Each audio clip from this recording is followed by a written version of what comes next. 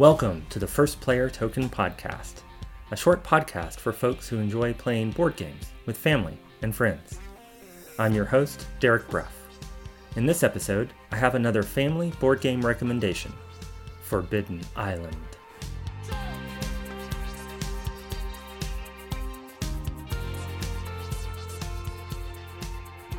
Forbidden Island, published in 2010 by Gamewright, is a cooperative game where the players work together to explore a mysterious island, find its treasures, and escape before the island floods.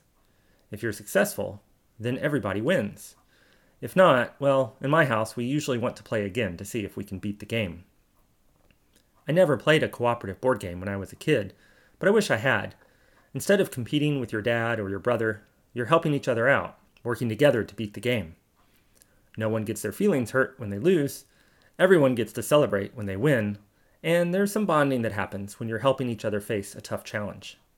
Forbidden Island is a great introduction to the world of cooperative games. How does a cooperative game work? Well, in Forbidden Island, you start by setting up the board, which isn't really a board, but instead a set of 24 tiles with beautiful illustrations from artist C.B. Kanga. Each tile represents a location on the island, locations like the Crimson Forest, the Cave of Shadows, the Dunes of Deception, and the Watchtower. The illustrations are evocative, giving the game an Indiana Jones or Jumanji vibe. Each player has a wooden pawn in a different color, and as you play the game, you move your pawn around the island tiles, taking 3 actions per turn, like moving from one tile to another. At the end of your turn, you draw 2 cards from the treasure deck. The cards in this deck represent one of 4 different treasures you're working together to find: the Earthstone, the Statue of the Wind, the Crystal of Fire, and the Ocean's Chalice.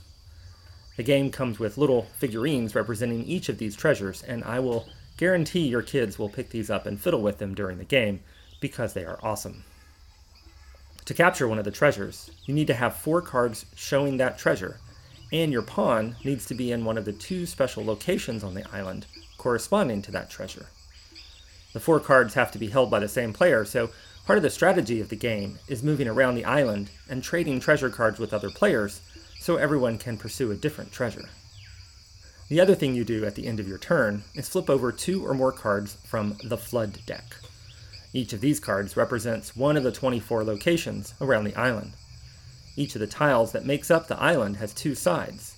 One side is in full color, but the other is monochromatic blue. When a tile's card gets revealed from the Flood deck, you flip the tile over to its blue side to show that the location is now flooded.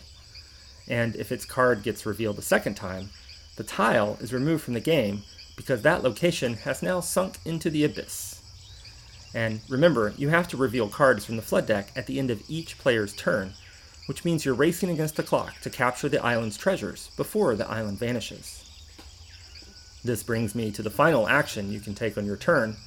You can shore up a flooded tile that your pawn is on, or one that's adjacent to it. This means that you're running around the island not only to capture those treasures, but also to deal with all the flooding.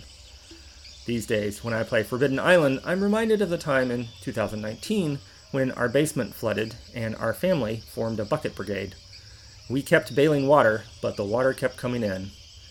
In Forbidden Island, you can't install a sump pump to keep the island dry, but you can work together to shore up enough tiles long enough to find your treasure, and all escape on a helicopter. That helicopter, by the way, is how you got to the island, and you parked it on a location called Fool's Landing. That should have been your first clue that this wasn't going to be a vacation.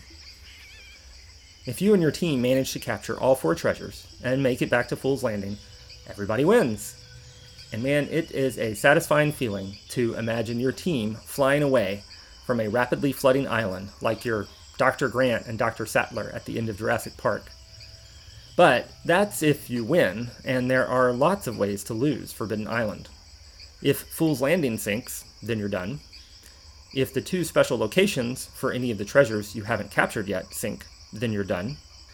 If any player is on a tile that sinks and there's no adjacent tile to swim to, then you're done. And if the water level reaches the skull and crossbones at the top of the water level indicator, well, yes, you're also done. See, I didn't mention one very important thing. Sometimes when you draw a treasure card, it's not a treasure. It's a card that says, Waters Rise. When you draw on one of these, the water level goes up, which increases how many cards you draw from the flood deck each turn. And, to make matters worse, you shuffle all the flood cards you've seen so far and put them back on top of the flood deck. This means that all those locations that are flooded that you haven't shored up are more likely to be revealed and thus sunk. It is a terrible feeling when you turn over a Water's Rise card because you know the game has just gotten that much harder. The flooding mechanic makes for some tense moments, and winning the game, especially at the higher difficulty levels, requires careful strategic thinking, as well as a bit of luck. The game is tense. You never quite seem to have enough actions on your turn to do all the things you want to do, and the Water's Rise cards keep ratcheting up the danger. But once you've captured one or more of the treasures, managing those treasure cards gets a little easier, so you actually feel a little more capable just as the game is getting harder. I really like that feeling in a cooperative game. Also, each player has a special skill randomly assigned at the start of the game. The diver can travel through flooded areas, the engineer can shore up 2 tiles at once, and the pilot can travel anywhere on the island in a single move. This helps motivate you to work together, and every player has a chance to shine during the game. Forbidden Island is rated for ages 10 and up, but I've played it with kids as young as 6.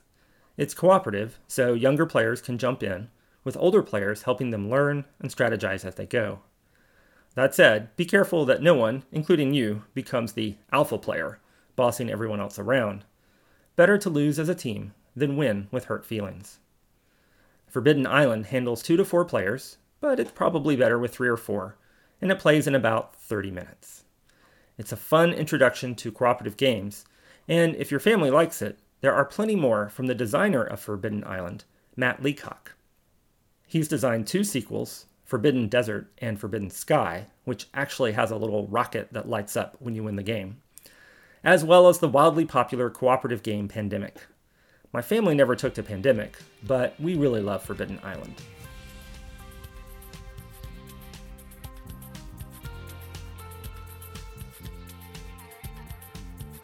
That's it for this episode of the First Player Token podcast.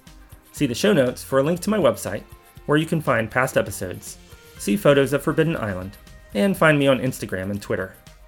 And if you have a minute, please rate and review the podcast on iTunes or wherever you listen. I've been your host, Derek Breff. Thanks for listening. Now it's time to play some games.